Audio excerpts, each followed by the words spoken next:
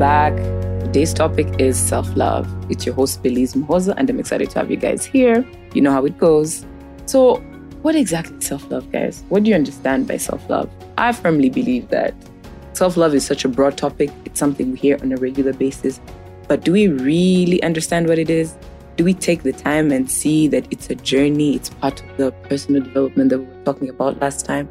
I believe self-love is more of cultivating your self-worth, more than loving yourself. Oh, I like myself as Belize. No, it's where you cultivate your self-worth by working so hard on yourself.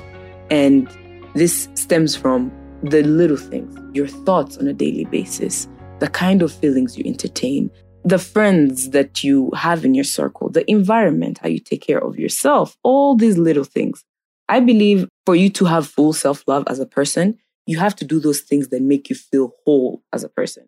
As in, what are you doing on a daily basis? How are you feeling? Are you self-aware enough to the point where you can be like, okay, this is my trigger coming in. I need to switch my attention to something else. I need to go work out because I'm going back in the funk. I'm going back into not feeling myself.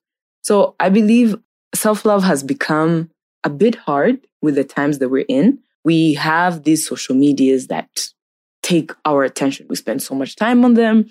Social media where you sit and you're like, oh, this person looks like this. Why don't I look like this? Or am I a failure in life? Am I not doing the right thing? Your thoughts literally diminish you and you keep going behind as a person. So I believe social media has made it pretty hard for everybody because it has created body dysmorphia where you look at a supermodel, you're like, I need to look like that. And then a person stops eating, for example. Instead of learning how their body works, learning what works for them, and cultivating those few little habits that can propel them into becoming the best version of themselves as a person. I will tell you what self-love is not for sure. Self-love is not comparing yourself to people. Self-love is accepting yourself and looking in the mirror and being like, I am grateful for who I am. I am grateful for how far I have come. Where are my shortcomings? Let me work on it. And just being authentic to the point where nobody can shake you, where you walk into a room, you're like, yes, I am whole, but it's a journey. You have to work on yourself. There are some people you tell, oh, you're beautiful, and they seem shocked. No, everybody is beautiful.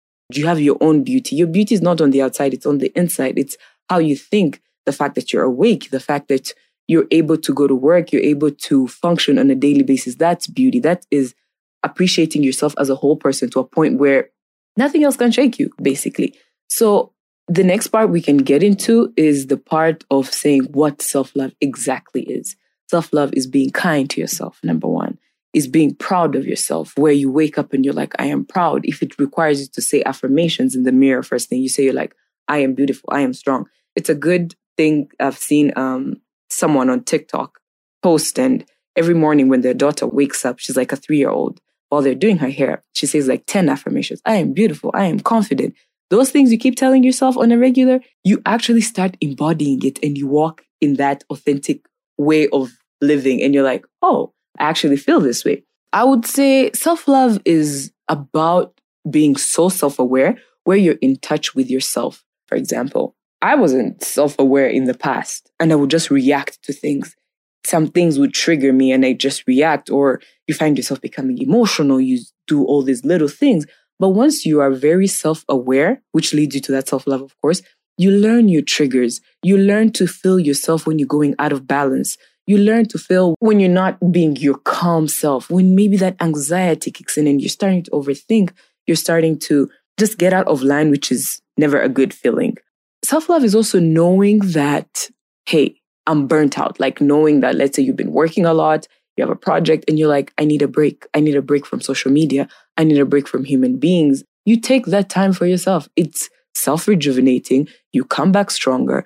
But some people live in autopilot, like they're actually used to continuously going on. I have to keep going. No, actually your brain doesn't think clearly when you don't know the time, when to stop, when to sit and reflect and be like, okay, this weekend I need to go to the spa, get a massage. That will help me. It's not because you want the luxury, soft life. No, that's something that feeds your soul and you feel greater when you come back. There's one time I was sitting with people and they were like, I don't believe in vacations. I think vacations are a wastage of money and time. But no, if you're like handling literally 7 businesses at the same time, your brain cannot stay functioning 24/7. You need that time off and you're like, okay, I'm going to go to my cave if it requires me catching a flight going, driving out of town, going to a place, or just switching off my phone. And then I just rejuvenate. Self-love is mainly about filling your cup. Like, you get drained as a human being. It's so normal. We have so much work. We have so many things going on. You get to a point and you're like, I need a break. I actually need to take a break and stop. So that's what it is. Because when we don't do these things, we tend to have things I call negative emotions, negative thinking, just negative. That's where you find people saying, I was in a funk. And it's normal. A funk is basically where you're just not motivated, not happy, no matter what happens. And the worst part about these things is you end up pouring it on other people. You end up having people feel like you're being rude to them. You find someone, they're just being cranky at home, at work and stuff. Maybe they're just burnt out. But you have to take the time, you take self-inventory and you work on yourself and you're like, I need a break. I'm not in a good place. What do I have to do to bring me back to my equilibrium? We tend to also make better choices when we come from a positive way of thinking. Like once you've come from that rejuvenating part of things, whether it be working out, traveling, taking a break, all that, which we're about to get into, you come back thinking so positively. Actually, I read an article the other day, and it says research has shown that an average human being has 70,000 thoughts on a daily basis. Just imagine 70,000. You're thinking about what you're seeing, what went on in the past, how someone triggered you, how these little things back and forth to a point where your thoughts, people embody them, and your thoughts are not you. Your thoughts are just some things that come in there, but we don't develop that part of observing our thoughts and seeing how they affect us. Seeing how, let's say, lately I've been thinking negatively. How can I switch up my way of thinking?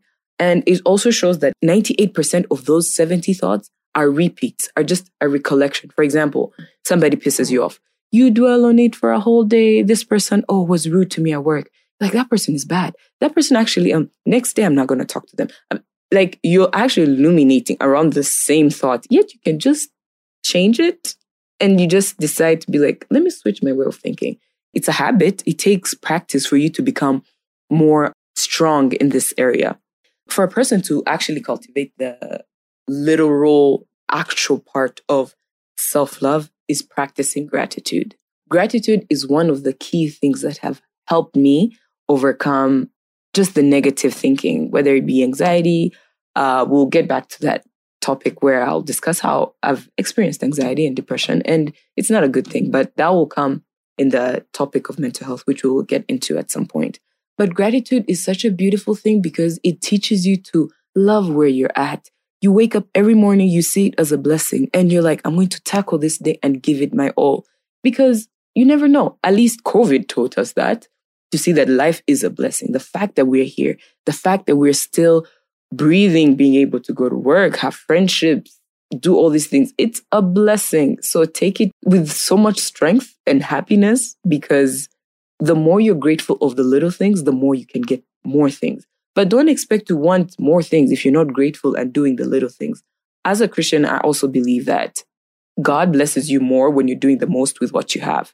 Like, you can't expect to reach a certain target without maximizing the resources you have at the moment. So start where you're at, learn to appreciate where you're at, and wake up every morning. Like, for example, how I practice gratitude every morning is I wake up and as soon as I open my eyes, I'm like, thank you, God, for this day. I'm just grateful that my eyes are open, my heart is beating, I'm okay with it. And that actually switches up. Even though I wake up feeling like my day is going to be stressful, I have meetings, I have all of these things to take care of, I realize that the more I'm grateful, the more calm I become, the more I become more embodied in myself. And I'm so present and I tackle the day in a calm, healthy mindset.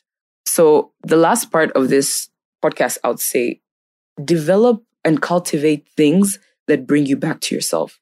Because I started off by saying that we tend to have problems in life, let's say school, work, stress, and all that. But there's certain things you can implement that help you go back to your true north. Your true north is your ultimate fulfillment and joyful person that you're meant to be. These include, do I need to go to hit the gym? For example, myself, when I go to the gym, anything that's moody, anything that's bad, anything that's stressful, it somehow disappears. It's amazing. If you need to meditate, if you need to journal, that's another beautiful thing that I do, and we will talk about it in other episodes.